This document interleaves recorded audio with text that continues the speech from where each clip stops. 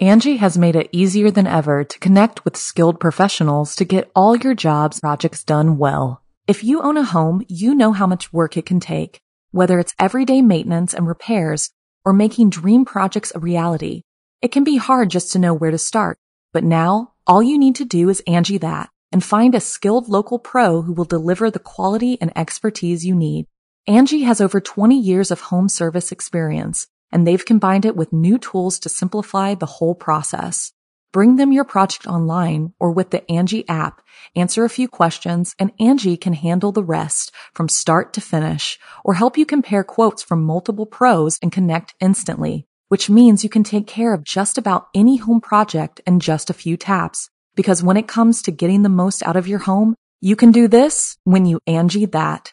Download the free Angie mobile app today or visit Angie.com. That's ANGI.com. Look, Bumble knows you're exhausted by dating. All the must not take yourself too seriously and 6'1" since that matters. And what do I even say other than hey? Well, that's why they're introducing an all-new Bumble with exciting features to make compatibility easier, starting the chat better, and dating safer. They've changed, so you don't have to.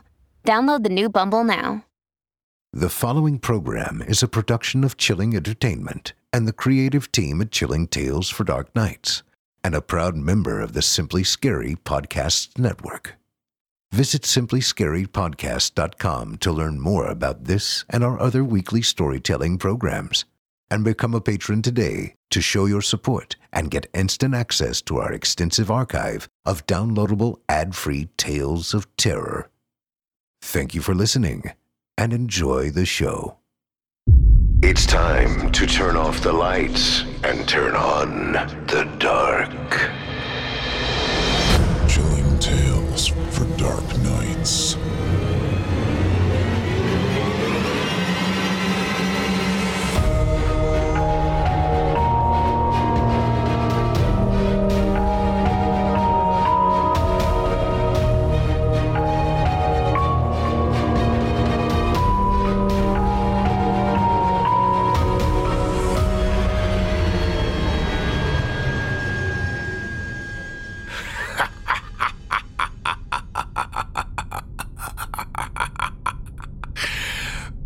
Good evening, listener. You're listening to Chilling Tales for Dark Nights. On tonight's program, we invite you to leave behind your safe reality and descend with us into the frightening depths of the most terrifying imaginations with audio adaptations of 2 rounds of frightening fiction about cryptic encounters and villainous visitations. I'm your host, Steve Taylor, and tonight I'll be your guide as we traverse the dimly lit corridors of your darkest dreams. Joining us tonight to help bring to life the frightening fiction of Corbin Groshek and Ian Eve are voice talents Mick Dark and a full cast including Eric Peabody, Melissa Medina, Luke Fisher, Felipe Ojeda, and many more. Now, get your ticket ready. Take your seat in our theater of the minds. Embrace yourself. It's time to turn off the lights and turn on the dark.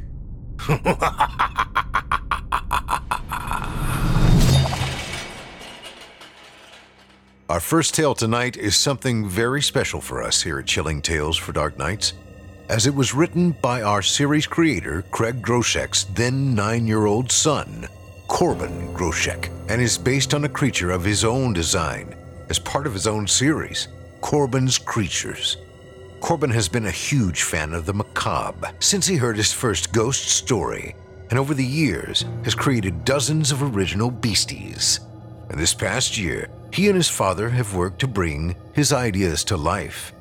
Tonight, Corbin's nightmares become just a bit more real, as his feature-length tale is voiced by a stellar full cast, with Eric Peabody as narrator, and starring Melissa Medina and Luke Fisher as a pair of adventurous, curious teens out to discover the truth about a mysterious abandoned barn and the disappearance of several local children. The tale also features the vocal talents of Heather Ordover, Jesse Cornett, and Elijah Ramsey. And of course, our very own sound designer and composer, Felipe Ojeda, as the voice of the creature itself.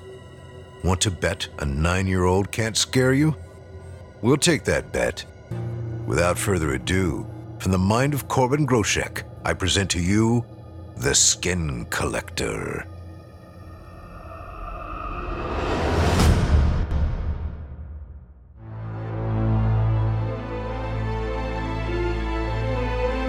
The Skin Collector by Corbin Groshek.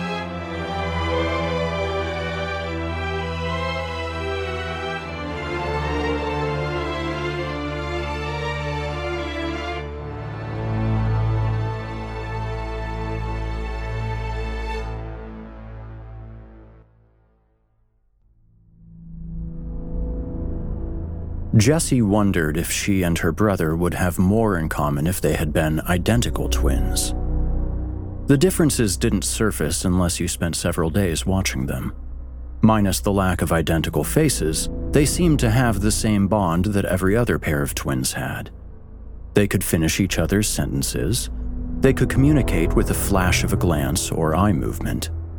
Yet, as close as they were as siblings, they were still far apart as individuals.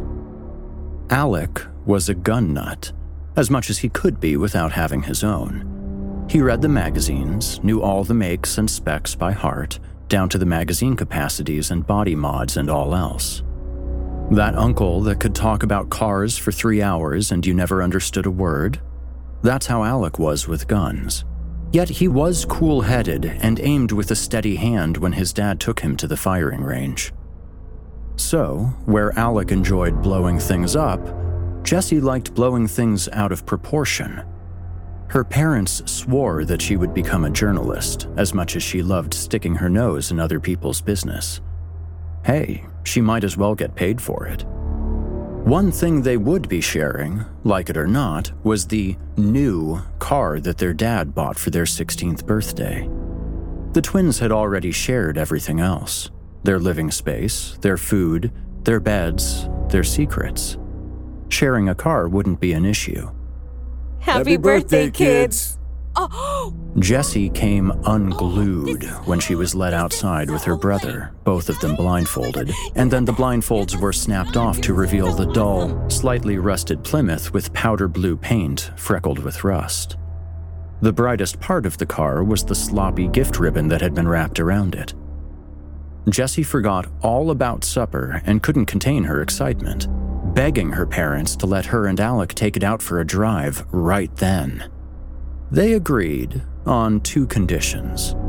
1, the more level-headed of the siblings would drive, and they all knew that meant Alec.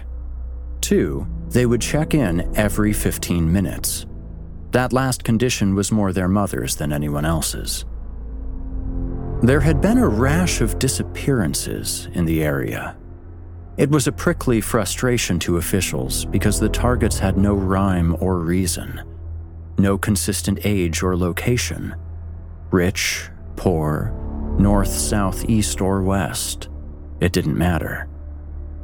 They had found a warm body to pin the crimes on, an unshorn and bug-eyed character that was barely fit to stand trial. He was the type that would take responsibility for the extinction of the dinosaurs if asked. But he pleaded guilty to the kidnappings, spouting wild and incoherent explanations for motives and locations of disposal and so forth, giving law enforcement and forensics a thick and chunky soup of logic to wade through. It was better than nothing. Better than believing the monster was still out there. The whole thing blew over just before spring, and by the time the twins had a new car to play with, it was the first chill of autumn. But parental instincts run deep and will make good moms and dads jump at shadows long after there's no longer a threat casting them. Alec was driving, and Jessie had shotgun. She lazed back, her feet up on the dashboard. The joke was on them, really. They thought that they were getting extra freedom and their dad was a really awesome guy. Which he was, but his gift wasn't completely unselfish. Now, they could drive themselves to school. They lived out in the sticks, and making it to school on time had meant a rise and shine that their parents never got used to. Not anymore. Better yet, the news that they would be carpooling by themselves was received with nothing but joyful teenage capering. And so, the twins cruised. Jesse couldn't leave the radio alone. Alec enjoyed himself also, just silently. Before long, Mom was saying that it was time to head in, wherever they were. Alec agreed. He was tired in spite of the fun he was having. And he had to admit it. Jesse was exhausting. No amount of brotherly love would change that fact. All right, let's go home, he grunted. His sister sat bolt upright in her chair with worry lines splayed across her forehead, the universal sign that whining was about to commence. Please take the long way home, Alec, please. You know you wanna. I can't take the long way if I don't even know where we are. And he didn't. They had meandered so much that he had lost his bearings of where they sat on the rural map. Just try to wander around a little more on the way home, you know? Like, don't go in a straight line to get there. This is Obed County. It's impossible to go in a straight line on these back roads. Please, come on. Okay, I'll try. Alec tried to steer towards anything interesting in the landscape. He slowed down for one last place. It looked to be an oversized barn. Its abandoned condition made it look like a gravestone. The length of the grass and weeds announced that nobody was taking care of the place. A gravel path led off to the property and wound around the opposite side of the barn. The barn was close enough to the country road that the twins could read the faded logo of a feed company that flaked off of the barn wall. The broad structure glowered at them as they glided behind the old oaks that shadowed the road. He and his sister gazed at the ancient building as it began to catch a few of the changing colors of the setting sun. All right, yeah, that's it for our new car's maiden voyage, Alex said as he sped up and opened his GPS app. Jesse continued to stare out the window. We never really knew that place was there, did we? Alec asked, talking to the back of his sister's head. She was fully turned toward the window. Can you call Mom and tell her we're close? He asked. No answer. Will you call Mom? She continued to stare out the window. He frowned to himself. 16 years old, and he was still the more mature of the two. She was pouting now that they had to go home. They had been driving around for the better part of an hour. There wasn't any reason to feel shortchanged. Then again, he didn't deal with the restless impulses that his sister did. Something inside of her was always eager to throw off the next restraint and rocket towards the next degree of freedom. From that standpoint, he could understand if she wasn't happy that they had to head in.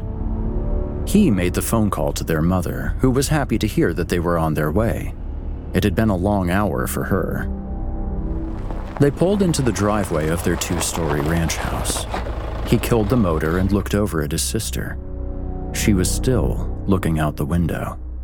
What are you waiting for? Let's go, he said. She didn't move a muscle. He scratched his head and got out of the car and walked around to open the passenger door for her.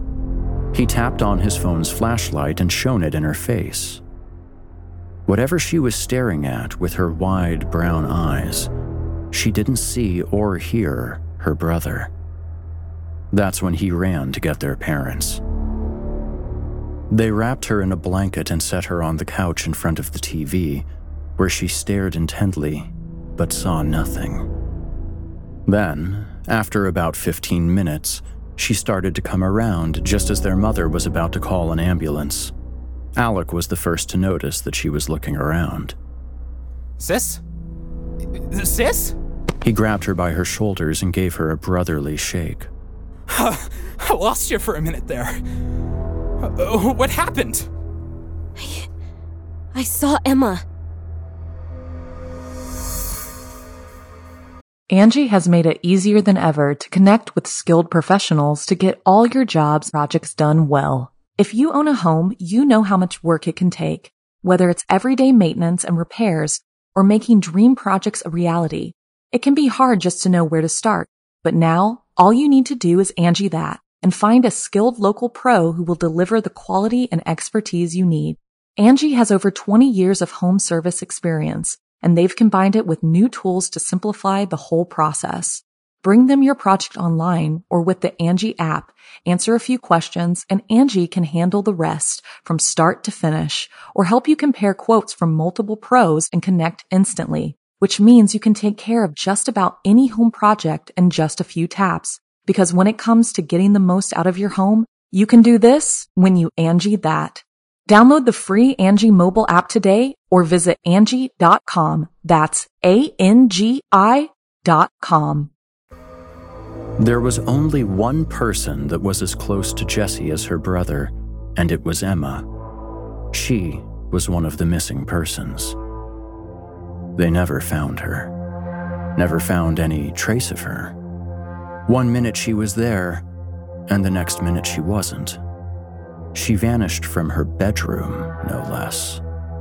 Nobody felt safe after hearing that, knowing that it wasn't simply a case of wrong place, wrong time. You weren't even safe in your own home. Tears carved paths down Jessie's face, her eyes looking less wild. Her parents sat on the couch on either side of her. Alex stood, with his hands in his pockets. Wait, you say you saw Emma? Her father said. Yes.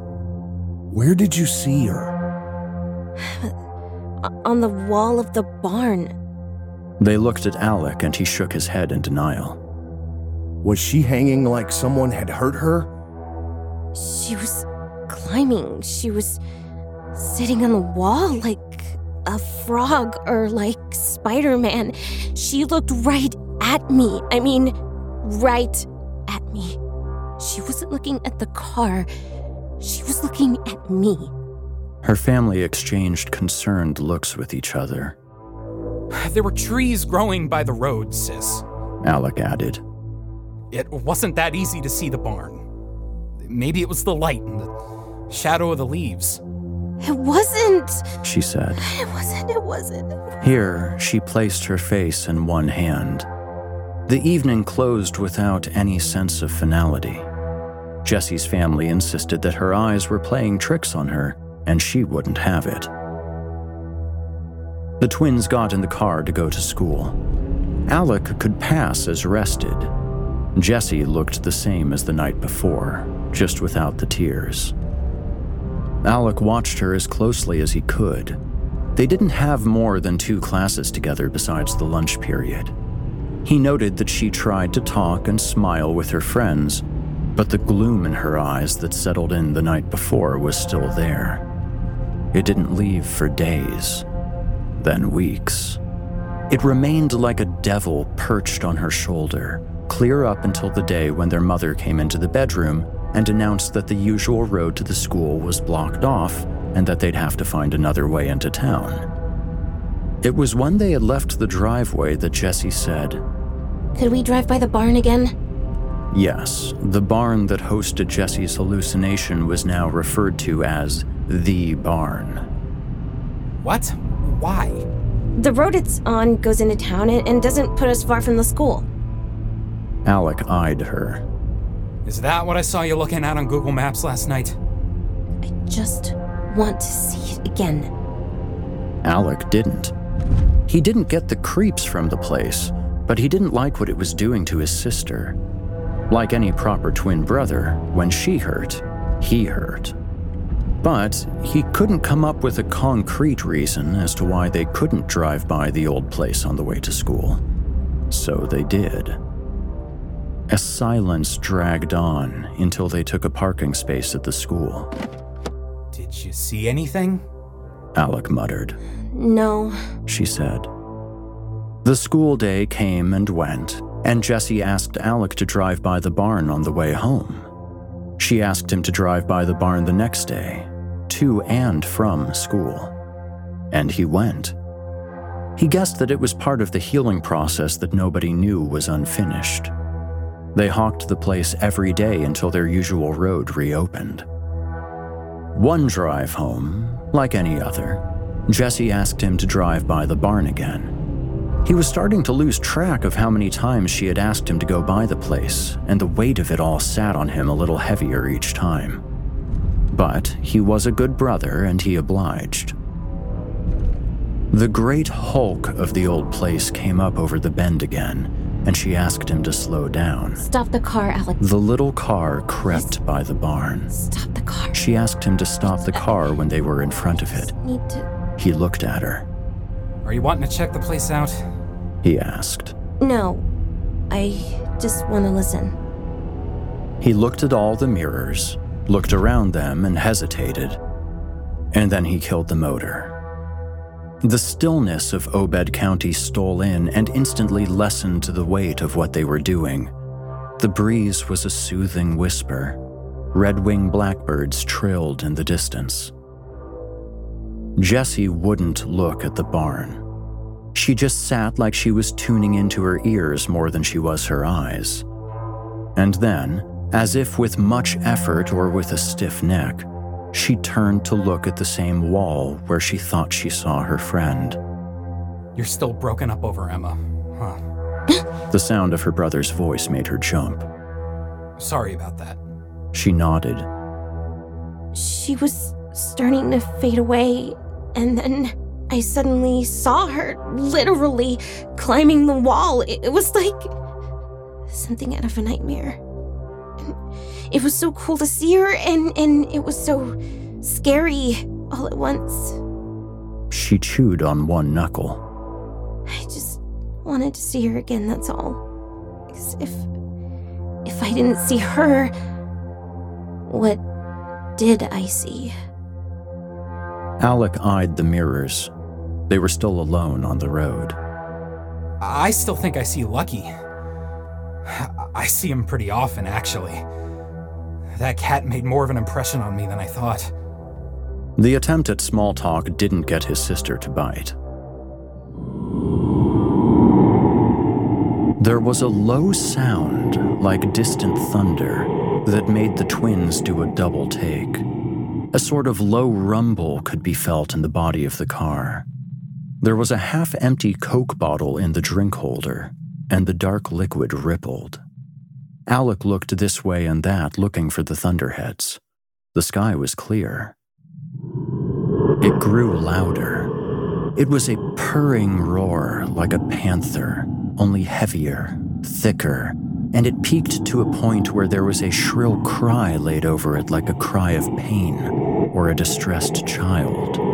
The sound made Jessie's insides twist and excited a terror in her without a nameable cause. Alec's instincts made him start the car and peel out. Both of them looked into each other's blanched faces. Alec was shaken but had his wits about him. His sister, though, looked like she had been kicked back into the dark place that she had just crawled out of. Then came the obvious questions. What do you think that was? She said. He didn't answer. She answered for him. It sounded like exotic animals or something. He nodded. He could see that her chest was rising and falling faster, then starting to pick up speed like a piston. If I saw Emma, and we then just heard animals like large cats... She looked at him in mounting terror. What if they're likely keeping large, vicious animals in that barn and feeding people to them? Oh God, Alec, what if they're gonna feed Emma to a lion or a tiger or something? Alec's eyes ticked back and forth as if looking for an exit. But he was in a moving car, so there wasn't one. Jessie's eyes were also bouncing around as she connected the dots, one terrifying connection after another, and she began babbling in a sort of panicked squeak, and she was getting louder. Alec began urging her to calm down, and he discovered that never in the history of telling someone else to calm down did they ever calm down when told to calm down. Jessie had become manic and babbled breathlessly all the rest of the way to the school. Sis, knock it off! Alec finally said. And just like that, she was quiet. Let's go. Okay, I'm sorry. Just... let's go. There didn't seem to be any further issues until the next day, at lunch. She was quiet for the ride up, but when Alec was carrying his lunch tray into the Commons, his friend Brad came up to him and said, "Hey Alec, you might want to get your sister some downers." Alec's heart rate picked up when he entered the Commons. The only voice he could really hear was Jesse's. It was the same torrential speech that he had heard in the car, and that could only mean one thing. She was running her mouth full auto to a group of girls leaning in at the same table, and they were getting the whole thing, from the climber on the barn wall to the strange sound that spooked her and her brother. Some of the girls began laughing scornfully at Jessie and making fun of her. Others were getting angry. How could she disrespect Emma like that? It's bad enough that the girl vanished. The situation didn't need to be revived just for being part of an elaborate attention stunt. Alec just hoped that nobody pieced together that they had been on somebody else's property. One of the counselors poked her head into Jessie's third-hour English. She got her attention and asked her to come into the hallway. "Come see me after school?" she asked. "Just 15 minutes. Jessie touched base with Alec to make time for the meeting. Great. Now everyone thought Jess was going cuckoo. And you know what? Maybe she was. The ticking of the clock in the counselor's tiny office was just a little too loud for Jessie. It sounded like it was leading up to something like a bomb. The two of them just stared at each other for a long moment. "I hear that you feel you spotted Emma Warner." Jess kept her eyes to the floor. "Don't you want to talk about it?" Me and my brother got our own car, and we drove a different way to school than normal. We drove by an old barn that we didn't know was there before, and I saw Emma in front of the barn. "Did she look hurt?" "No, not that I could tell." "Did you go back?" "We drove by several times while the road out of town was closed." "Did you see her again?" No. "Then what happened?" "I just wanted to see if we could spot her one last time. I mean, even if she wasn't real, I wanted to see whatever it was I was seeing as being her. So we drove by again, and we heard something terrible, okay? And it sounded like a lion's roar or a tiger's. I wasn't sure. And it sounded like someone was screaming. I started thinking that maybe Emma had been kidnapped and was being kept there, like maybe with others, and they were being fed to these big animals, and Jess was losing her composure. The counselor's features were both sympathetic and stern. Her eyebrows were cinched, but her gaze was steady. "I'm not going to judge, Miss Shepard, but you do realize how this sounds." Jessie looked down again. "I think you might be experiencing some shade of PTSD from your loss of Emma, and I'll tell you that you are not alone. You're not the only student that has brought her up in the last few weeks." "So you don't believe me?" "Well, if Emma was being held for the purpose of being food for animals, I doubt you would have seen her out in the open, let alone climbing a wall so freely." Jessie hung her head. "Miss Shepard, there's no shame in being overwhelmed. You're no dummy, but we are fragile creatures.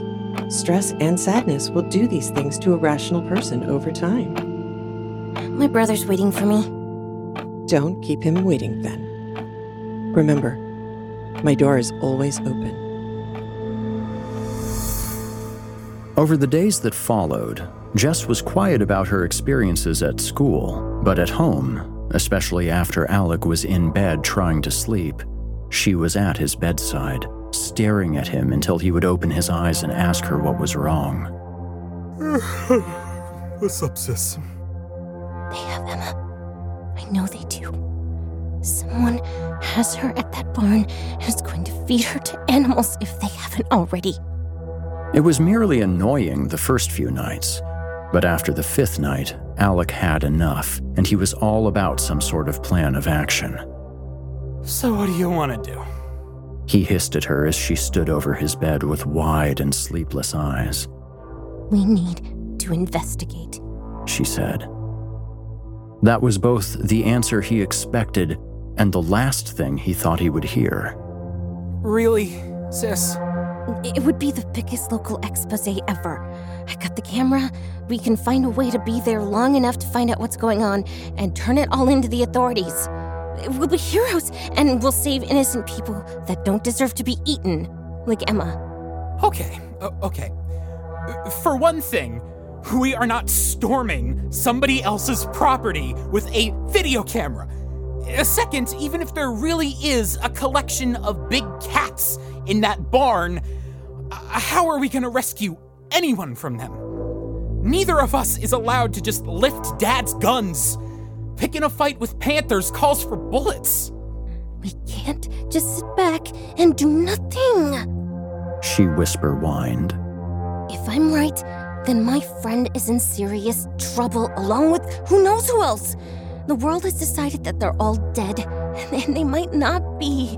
They might be against something worse than death, and we're the only ones that have seen any signs of life out of that old place. If they're in there and they're in danger, then the clock is ticking. Tick-tock, you know? Alec slid his jaw to the side in thought. We'll either have to do it on the way to school or the way back. We can't let anyone know what we're up to. We'll have to come up with a cover story to explain why we're either late for school or late coming home. And that was the first time Alec had seen something like relief in his sister's eyes for days.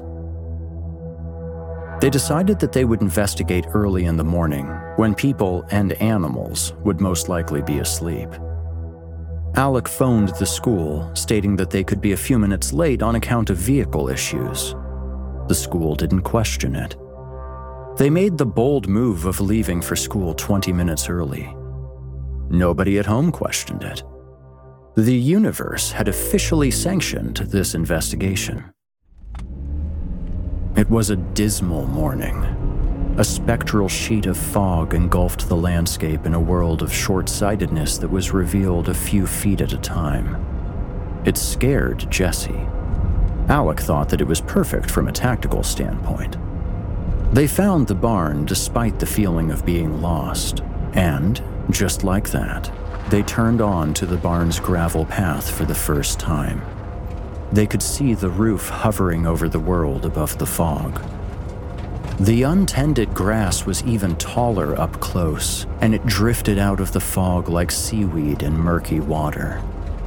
The barn emerged, a shipwreck haunted by birds instead of fish.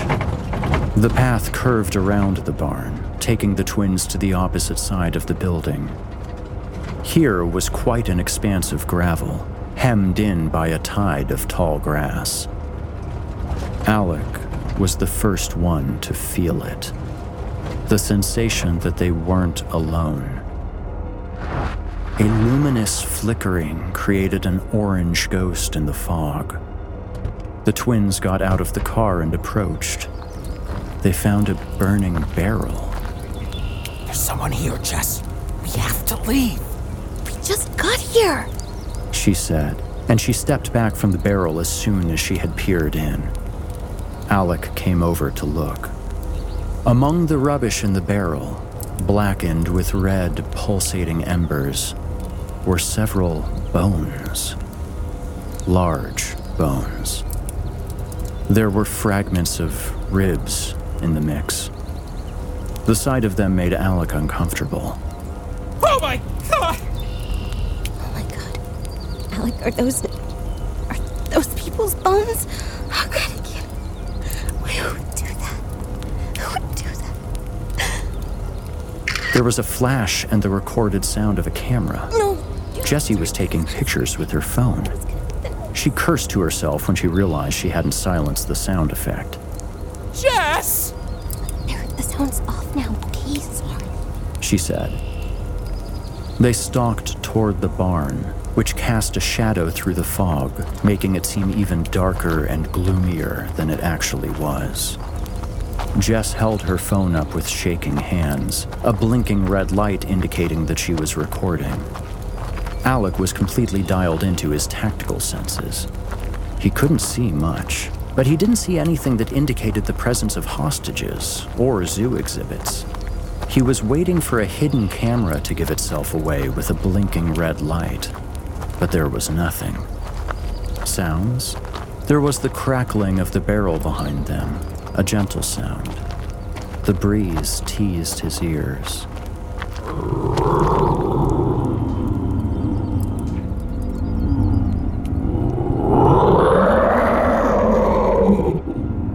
A high humming sound appeared.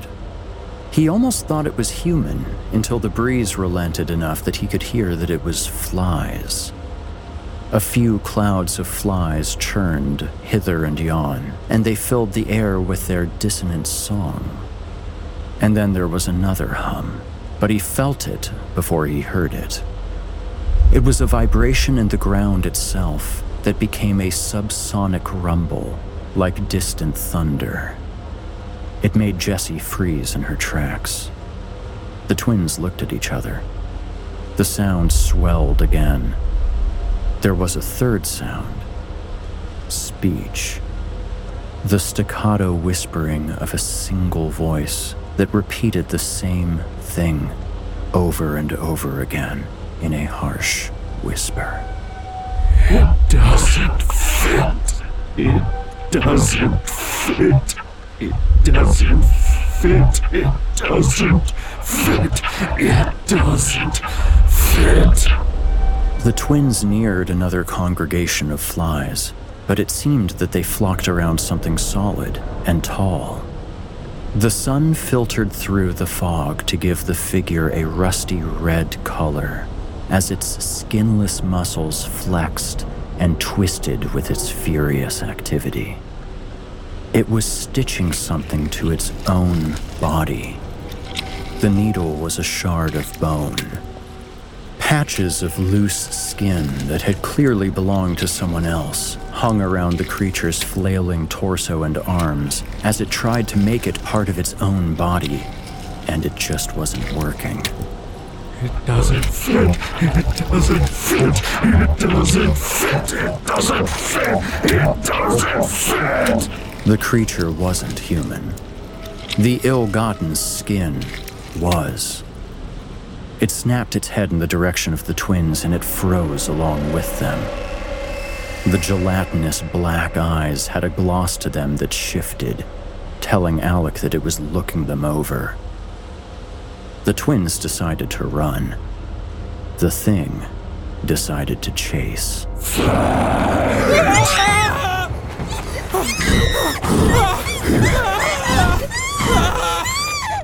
No sooner had Jess's door shut than Alec had fumbled the keys into the ignition and put the car in reverse and turned in a half arc. Just as he threw the car into drive, the skinless thing threw itself against Jesse's passenger window. Blood and saliva and other things rained on the glass as the creature began barking. Its sunken black eyes were wide with the universal language of madness. Its unnaturally low voice rattled the bones of the twins, but the same throat overlaid its bellow with a shrill squeal that could rend eardrums. Alec recognized the sound right away as he felt his own jaw rattling. He peeled out of there, flinging gravel every which way. The creature's echoing bark becoming speech. Fat.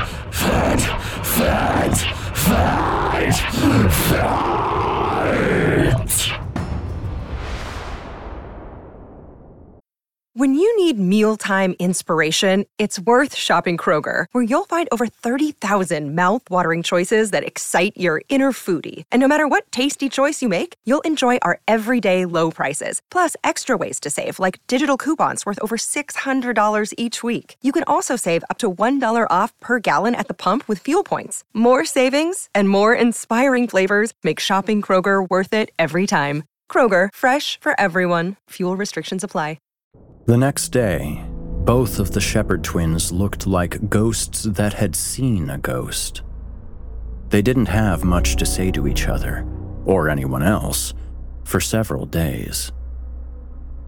As usual, Alec was the first to shrug off the shock and don a mask of normalcy. Just in time for their mother to ask about what was bothering the two of them. He explained it away as stress over school. We could have dreamed it, couldn't we? Jessie said as she stood in her brother's bedroom, gazing out the window. He sat on his bed, glued to his phone. It was foggy outside and our senses were heightened. We were expecting to see something. Come on, Alec. I've been having really bad dreams. I want this whole thing to just be a bad dream. I mean, aren't you being affected by this at all? Alec didn't respond. Then Jessie added, Did you get any good footage? I got pictures of everything. But the thing. Alec held up his phone. He showed her a series of pictures taken from the driver's seat of the car. Jess was caught in poses that would be comical in any other context. The window was a blur with a face that couldn't quite be made out, complete with the silhouettes of clawed hands that were also blurred from frenzied movement. You actually got it, she said in a small voice. They aren't good shots. Yeah, but you actually got it, for real. Jessie touched her face with trembling hands and then took his phone to look at it more closely. There was something about Jessie's reaction to the photos that made Alec want to delete them. Seeing the creature had shaken up both of them, but she was already shaken up before. In the morning, Alec got up before anyone else and he deleted the photos. No big loss. They could have been faked by anyone with a Halloween mask. They didn't prove the existence of any strange monster or the cause of the disappearance of any lost friends. Alec walked into the school lunch commons to hear Jessie's voice once again babbling, but this time it was high with tensions and it was joined by a gaggle of other voices. Nobody was laughing at her this time. They were all mad. One of the girls surrounding Jessie took her phone from her and dashed it to the floor, cracking the screen. Their parents were called to the school for an emergency meeting. Alec stood outside the door to the counselor's office, leaning against the wall, bouncing his shoulders off of it. The first to come out were his parents, both wearing expressions of concern. Next came Jessie, with flushed cheeks. We'll see you when you get home, his mom said as she touched his forearm and kept going, leaving Alec alone with Jessie in the hallway. You transferred the photos from my phone, didn't you? He said. The way she looked at the floor said enough. It was the closest thing I had to evidence. Yeah, of what? What we had seen and heard, and maybe of what happened to Emma. Alec folded his arms and turned away to roll his eyes. So, what did they say? That I imagined all of it, and that I need help. Yeah, well, maybe they're right. Let's go, he said. You can't say that. You were there too. You saw and heard the same things I did. He reached out to take her arm, but she shrank away. How do you know that wasn't Emma's skin that it was putting on? Jessie! Come on! Jessie wouldn't come on. She took off down the school corridor faster than Alec cared to chase. He felt the last layer of his patience eroding, a process that had been in the works for weeks. You know what they say happens when the guy that never snaps finally does. He stepped outside to cool off. It didn't take him long, about 10 minutes. He began pacing the parking lot and glancing at the school doors on each pass. Jessie was still in there. He got out his phone to text her. Okay, sis, we really need to get out of here. Another defiant 5 minutes passed. I know you're mad, but let's go home and get this day behind us, okay? His phone dinged 2 minutes later. It hurts, Alec. I know it does. Let's get home. We'll feel better when we're all home. It hurts because it doesn't fit. Alec's forehead wrinkled for half a second before the adrenaline hit him. He called her phone. No answer. He called again. She answered. Jesse. Hello? Can you hear me? A low, rumbling sound like an amplified purr filled his ear. Then the call dropped. He nearly tore the door off its hinges when he stormed back into the school. One of the teachers spotted him. Young man, we'll be locking the doors soon and you'll need to be off the premises. Young man! Young man! The teacher faded away as Alec marched past. He held up his phone and continually redialed Jesse's number. The teacher followed him from a distance while shouting, Young man, you come back here right now! Young man, can you hear me? Get back here! Shut up! Alec mouthed to himself. Shut up, That's when he heard it. His sister's music box ringtone, muffled and distant. One last redial, and he followed the hollow sound to the ladies' room. There was the sound of a crash just before he burst into the bathroom to find the phone sitting on the grate in the center of the floor. Streaks of blood led away from it and up and across the walls and out a shattered window. Alec tumbled to his knees. The looks that the school counselor had given to Jesse were then given to Alec as he rose to validate his sister's story. Suddenly, he was just as adamant as she had been that there was a skin-thieving alien on the loose. Alec had no appetite for drama, so explaining his behavior rationally was impossible. It hit the news that the kidnapper was still at large, and that whoever was rotting in prison must have been the wrong man. Was this how Jessie felt when she was trying to tell Alec and her parents and her peers and everyone that she saw something out there that couldn't be explained? Alone? Isolated by 100% of the people in her world?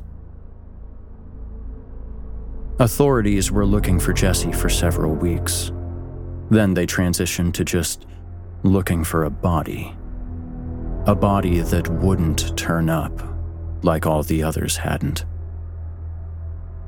The funeral was abysmal, without any remains to lay to rest.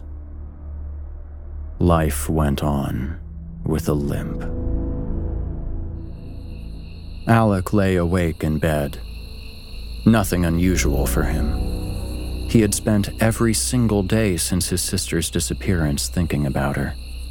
His other half. His wild, untamed counterpart. He knew she was dead. He just knew. If she were still out there somewhere, he would be able to feel it. The distance he felt inside of himself was a sanity-crushing ache. A breeze stirred him from the uneasy sleep that had overtaken him. The curtains around his open window billowed and swayed. He liked sleeping with the window open and would do so until it was simply too cold for it. He was about to slip back under the tide of sleep when a voice drifted inside. Alec. Sleep fled him, replaced by a strange sort of anxiety. The name was on his lips before it was in his thoughts. Jesse? He was at the window in an instant. Nobody answered him, and no one confronted him. He threw on some clothes and went outside. It was a full moon, and it was directly overhead with no shadows to cast. There was still nobody. That is, until he turned to go back inside. A familiar shape blocked the door. It stepped forward, and the face of his sister was revealed. But it wasn't her eyes in those dark sockets that were boiling with black madness. Alan. She said it with a smooth voice that trailed into a deep purr. Alan. It hurts. She slowly came toward him, allowing him to see that her shape was all wrong. Like the body underneath wasn't made for the skin. It hurts because it doesn't fit.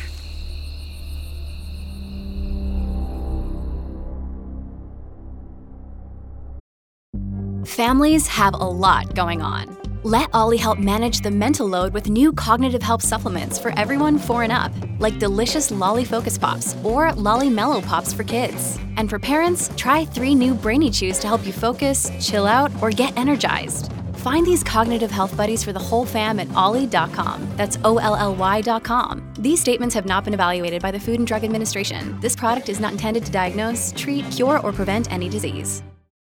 I hope you enjoyed The Skin Collector, as written by Corbin Groshek and narrated by Eric Peabody. Also featuring Melissa Medina, Luke Fisher, Felipe Ojeda, Jesse Cornett, Heather Ordover, and Elijah Ramsey. If you enjoyed that last tale, keep your eyes peeled for more from Corbin as he unveils his latest creatures in the coming months. Future announcements will be made on our official YouTube channel and our social media.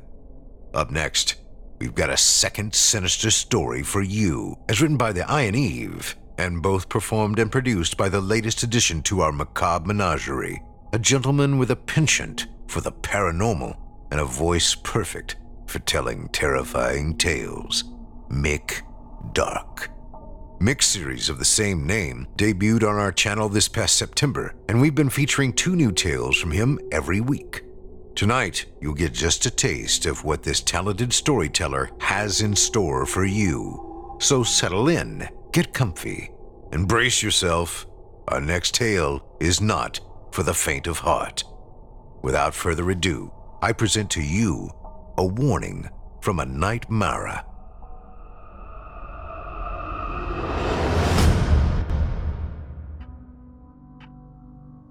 Darkness coats nearly the entire room. A comfort blanket of emptiness, in which only a small nightlight in the shape of a tacky, golden elephant pierces through the inky blackness. I stretch my long limbs languorously, clawed fingers scraping against the high ceiling as I study my surroundings.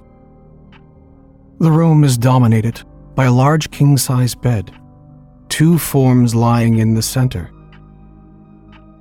The first one is a well-built male, softly snoring and clearly deep in the throes of sleep.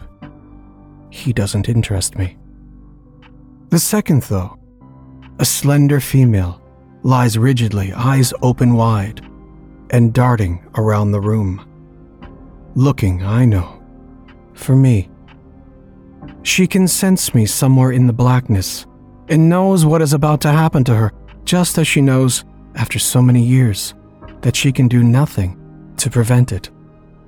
Closing my eyes, I feel a tremendous surge of power seeping from my fingers, as an invisible flow of the paralyzing agent used for centuries by my race drifts like a black, thick smoke towards the occupants lying in the bed. The male, of course, is immune and completely unaware of my presence. But the female, my true target, senses the danger and makes a desperate attempt to get up and flee. But it's already too late. Surely she knows this. This is a dance that she and I have performed countless times in her short, mortal life. She is not immune, and no matter what she does to try to prevent her fate, it will always find her. I will always find her. Her eyes widen to what must surely be a painful degree, and the first sweet blast of her terror hits me square in the chest. Watching her expressive face, I can almost feel the tingle of static energy as it seeps into her toes, up her spine, and finally come to rest in the deepest region of her brain. She is mine now, utterly at my mercy, and she knows this. I continue watching as a dull resignation settles over her. Jessica, I purr. I have missed you. It's been so long. As soon as the words leave my jagged lips, Jessica's eyes finally focus in on my vicinity. A small breathy sound escaping from her clenched jaw. I know that she can't quite see me yet, standing hunched in the corner of her bedroom. I take a small step closer to the dim glow of the ugly nightlight. I have missed you terribly. But for some strange reason, I get the impression that the feeling is just not mutual. You managed to shut me out so much longer this time.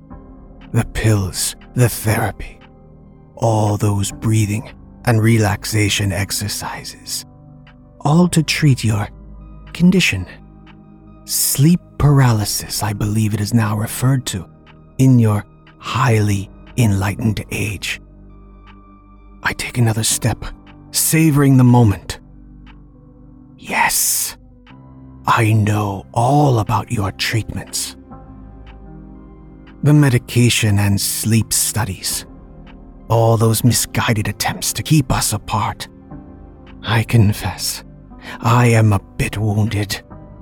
We've been together nearly your entire life, and it's time you finally accepted that we'll always be together.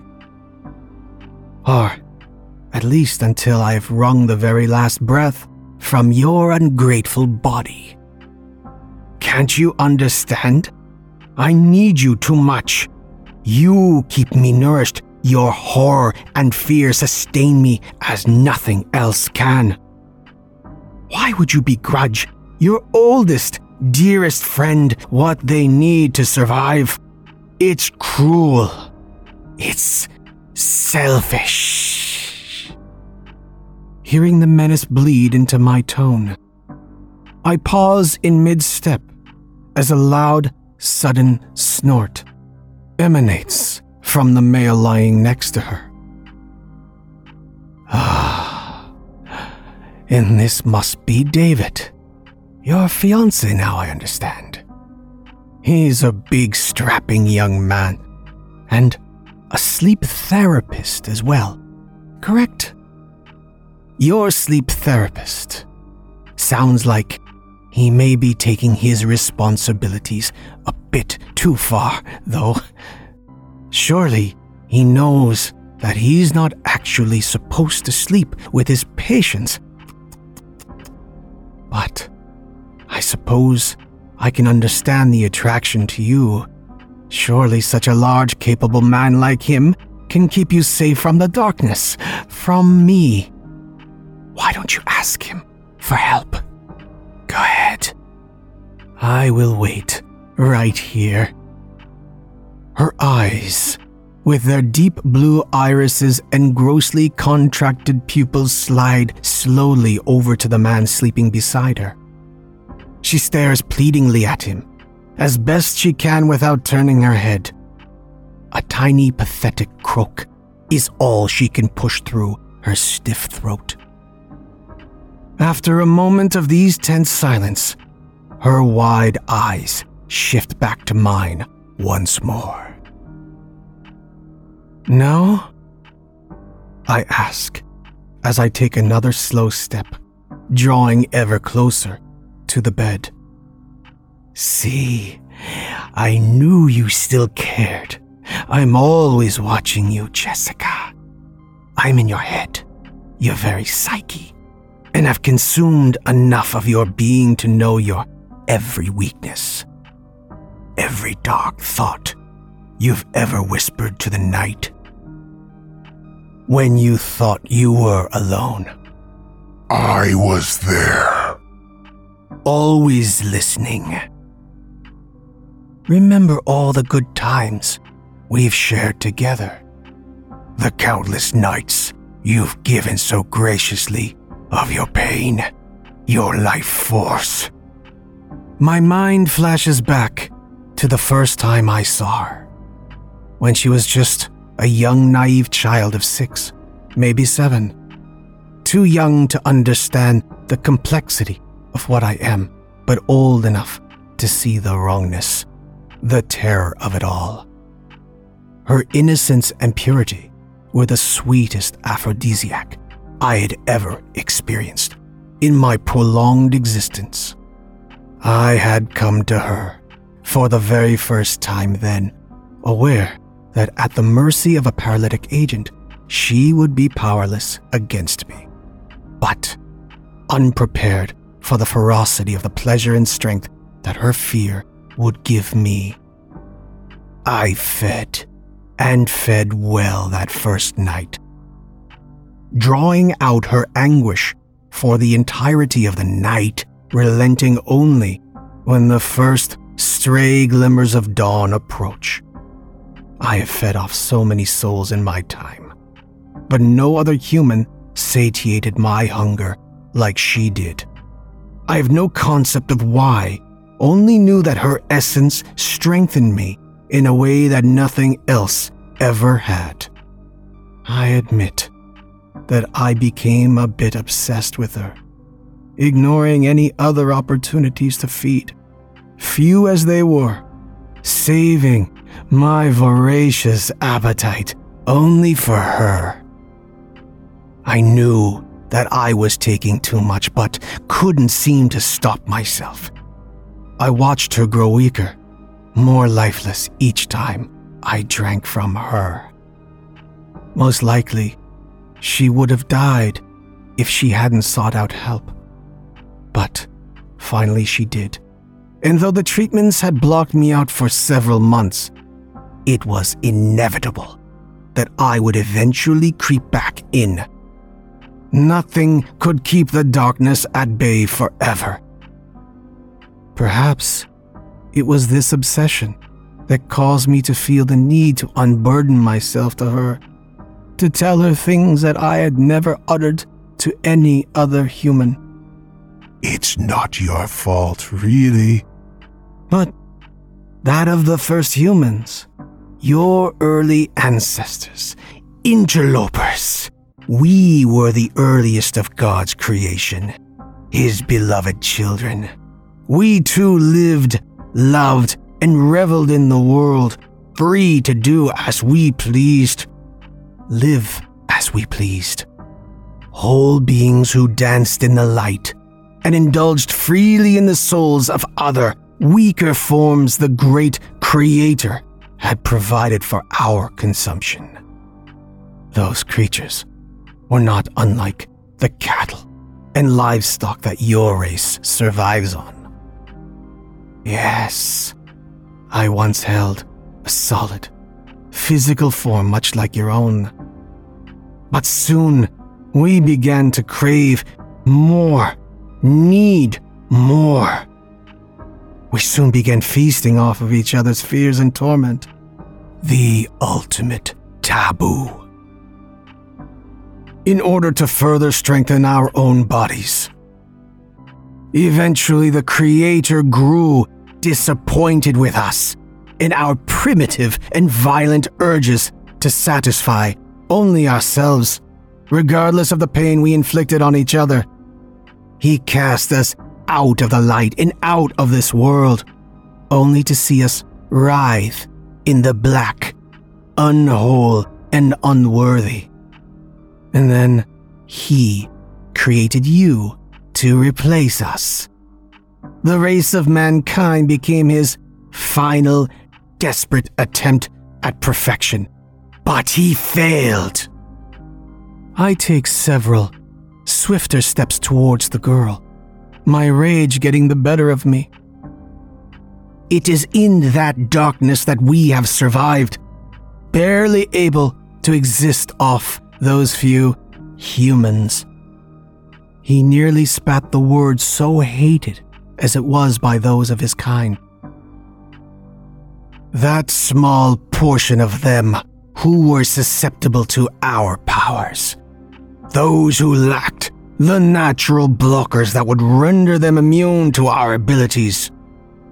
In the beginning, less than 2% of the entire population of your race had this anomaly that left mere thousands to feed many millions.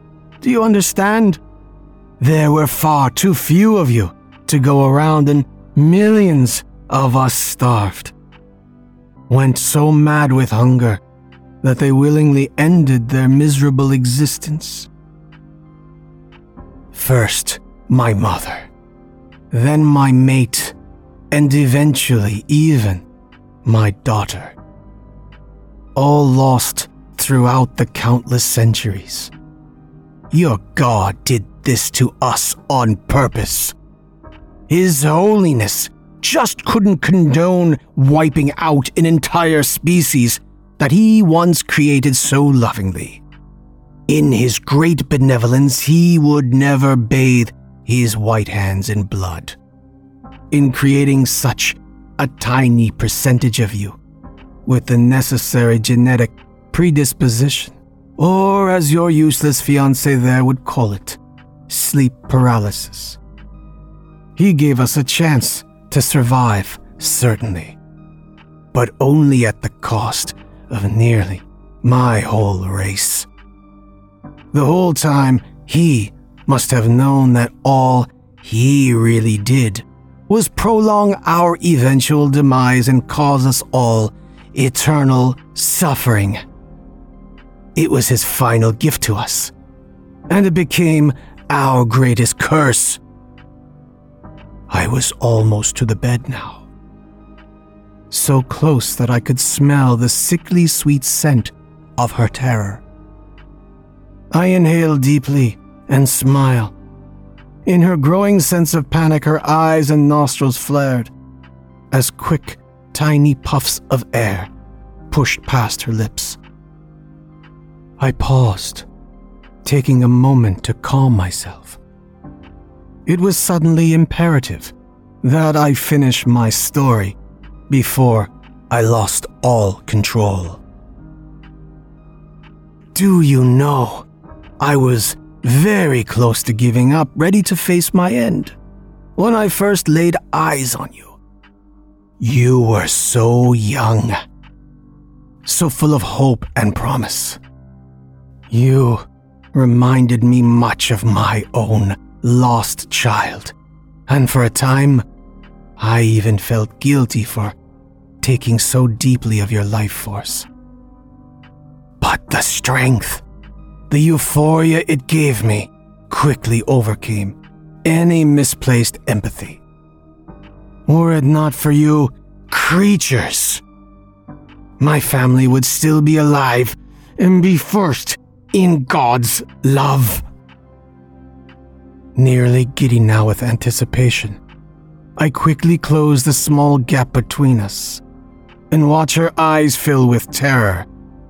And I smile, feeling the bones shift and my jaw unhinge with the unnatural wideness of it. As I knew it would, the hideousness of my grin brought out a fresh wave of delicious horror that I quickly devoured. All of your science and enlightenment is so wasted and ignorant. You refuse to see the wisdom that those before understood for centuries. You are not diseased and therefore cannot be cured. Rather, you are cursed, chosen by God to provide for my kind. I had to hunch down several feet, nearly kneeling in an effort to reach her ear as I whispered, "Your ancestors knew what we are, though they soon forgot our true origins. They believed mistakenly that the first of our kind, Lilith, was Adam's first wife, banished to make room for Eve.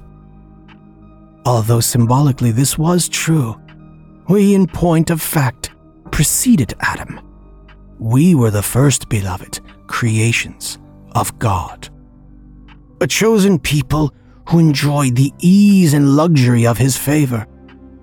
But our crimes against each other eventually became too great, too numerous for him to ignore. And so he cast out our entire race to make room for you. You cannot know the bleak despair, the desperation that comes from being so utterly forsaken, from having everything you are and all that you love torn so irrevocably from your grasp. But you will soon."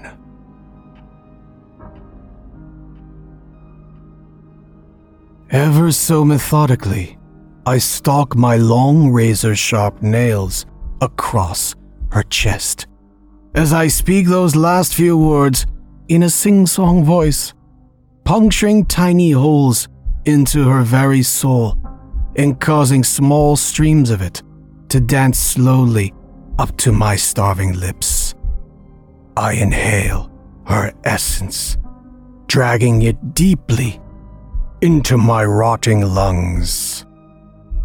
Suddenly, with a preternatural speed far too fast for her inferior senses to track, I straddled her slender body, growing more ravenous at the first small taste of her aura.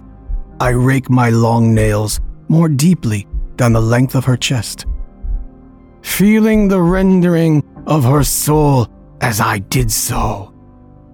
As always, I knew I would leave no physical marks.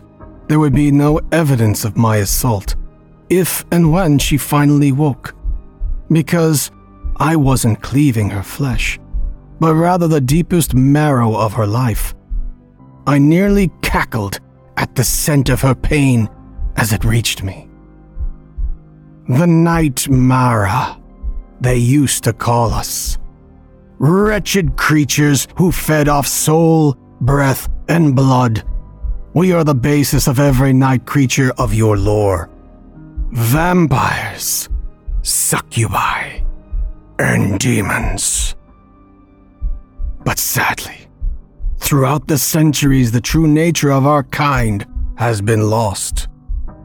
We, who are the authors of everything your kind fears, every bump in the night and growl in the darkness, were relegated to nothing more than dreams, and the Night Mara would eventually become your nightmares.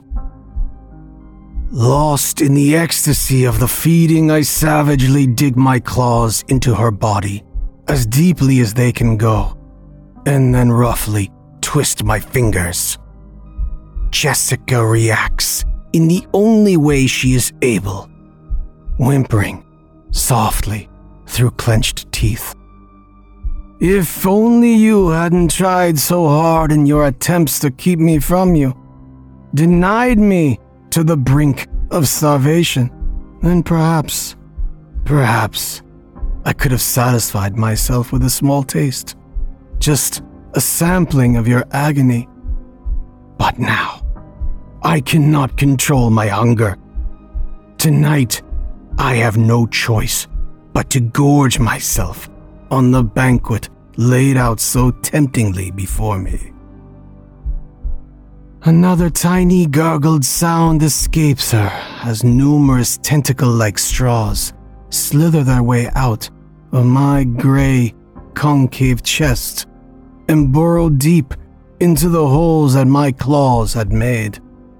The tentacles instantly start contracting as they begin to greedily milk the life from her. I choke back an ecstatic moan as I feed directly from her consciousness.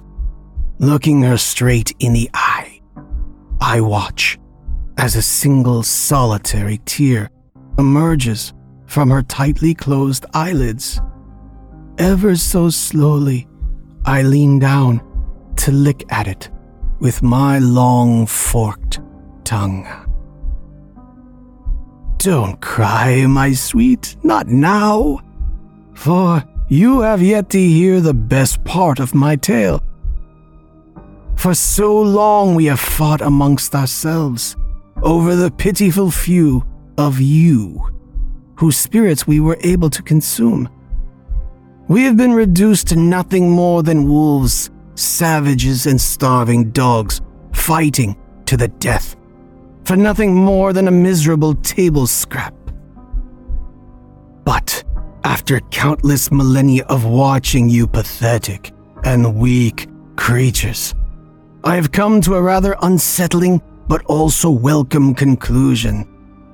Humans really aren't so different from the Nightmare. Much as it pains me to say it, both of the species are parasites, monstrous and selfish beasts who feed off the weak and sickly. With every generation that passes, your kind becomes more like us and less like him. And almost overnight, it seemed there were suddenly great numbers of humans being born with this lack of immunity. It was far too steep a climb to be mere coincidence. For the first time since the dawn of your history, my kind feeds, and it feeds well. We have begun to prosper once again. We know the cause, even if your race is too arrogant and naive to see it. Tears begin to flow more freely from her eyelids, and I watch gleefully as comprehensions begin to dawn on her face. Yes, you do understand now, don't you? Mankind has grown nearly identical to my kind. You crush the weak, delight in your ability to destroy all goodness, and in your own way, you even feed off each other in your attempts to gain power. We have taken notice, and so has he. Your God gave you everything, all the freedoms and comforts that he once offered only to us, and you have squandered it, just as we did. But, as I said before, God can't condone the wanton destruction of those he has created. And so he has chosen to wake you up, one soul at a time, until eventually we will reach you all. Consume every last one of you. And all of this with his blessing. It would appear that even in our hideousness, he prefers us to you. You'll soon know our pain, our despair, and you will know it quite intimately. It is unlikely that she will survive this night. My thirst is so great, and my will too weak. I can't help but feel that I would be doing her a favor, a small mercy to end it for her here and now. For if not, she would soon come to suffer the complete desolation of the Forsaken, along with the rest of mankind. It seemed somehow less cruel to just put her out of her misery. But either way, it really doesn't matter. There are now so much more of the curse to go around, and I will easily find another susceptible to the paralysis. But as for tonight, she is my prey, and I have only just begun the feast. My smile slowly widens.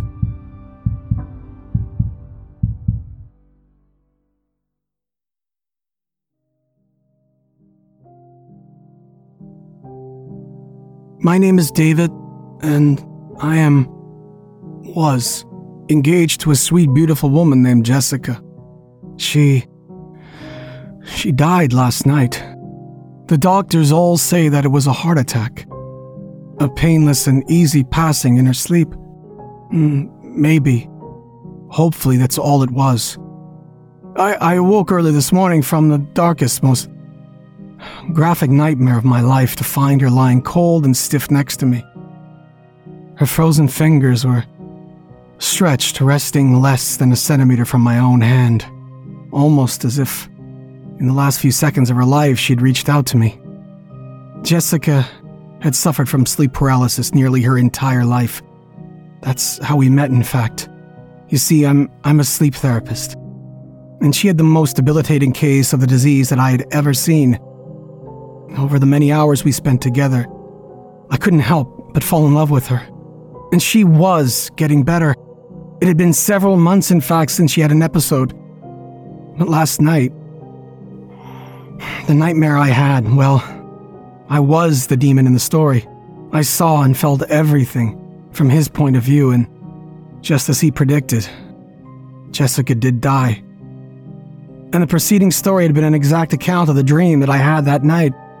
Now, I've always been a man of science. I don't believe in the paranormal or demons, and I certainly don't believe that our nightmares can hurt us. Or at least I didn't. But this creature, or whatever he was right about one more thing, and it haunts me most of all. In the past 5 years, the reported incidence and severity of sleep paralysis have nearly tripled. Medical science has no real explanation as to why. What if everything that happened last night, if it wasn't a dream, but a warning?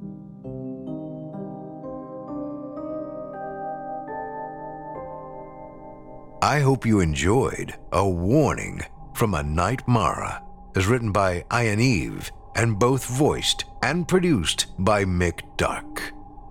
If you enjoyed Mick's rendition of that tale, check out our YouTube channel, where you'll get 2 more doses of darkness from him each and every week. As of tonight, there are more than half a dozen stories for you to sink your teeth into, so don't delay, check him out today. And while you're there, check out our other series as well, including Wesley Baker's Hood Horror and Drew Blood. You won't be sorry you did. Now, our weekly descent into the depths has nearly come to a close, but before we go, I'd like to take a moment to thank you for joining us for tonight's episode, and remind you to take a moment to stop by our iTunes page and leave Chilling Tales for Dark Nights a 5-star review and a kind word. And follow us please on Facebook, Twitter, and Instagram if you haven't already. And of course, subscribe to us on YouTube, where you can find an archive of our work going back to 2012. And consider signing up as a patron at our website, chillingtalesfordarknights.com, to show your support and get all of our content ad-free. I'm your host, Steve Taylor, and it's been a pleasure. Tune in again next week, when we once again turn off the lights and turn on the dark. Sweet dreams, listener.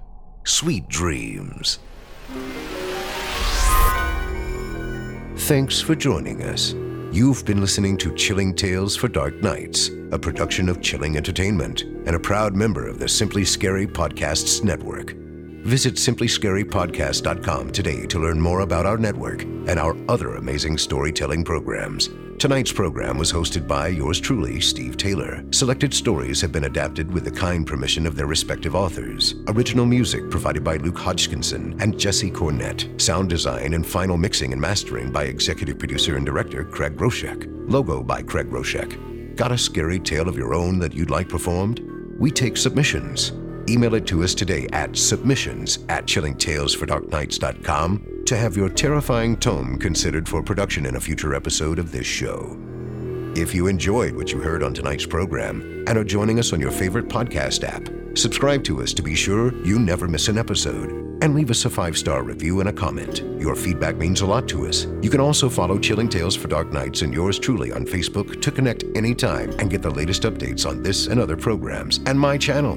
If you're listening on the Chilling Tales for Dark Nights YouTube channel, do us a favor and hit the subscribe button and the bell notification icon for CTFDN as well to get more spooky tales from me and the crew each and every week. And don't forget to hit that thumbs up button to tell us how we're doing and leave a kind word or a request. And don't forget to visit us at chillingtalesfordarknights.com and consider supporting the team by becoming a patron. In addition to helping us out, you'll get exclusive access to our audio archive and ad-free downloads of all your favorite stories, including those you've heard on this program. We'll be back next week with more terrifying tales to keep you up all night. But that's all right. Who needs sleep anyway?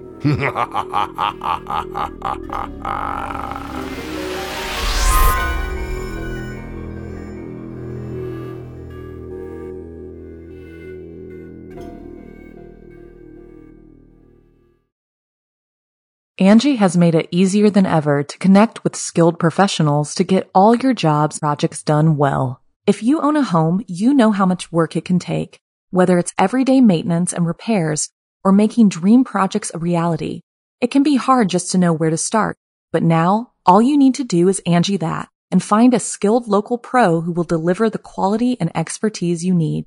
Angie has over 20 years of home service experience, and they've combined it with new tools to simplify the whole process. Bring them your project online or with the Angie app, answer a few questions, and Angie can handle the rest from start to finish, or help you compare quotes from multiple pros and connect instantly, which means you can take care of just about any home project in just a few taps. Because when it comes to getting the most out of your home, you can do this when you Angie that. Download the free Angie mobile app today or visit Angie.com. That's ANGI.com.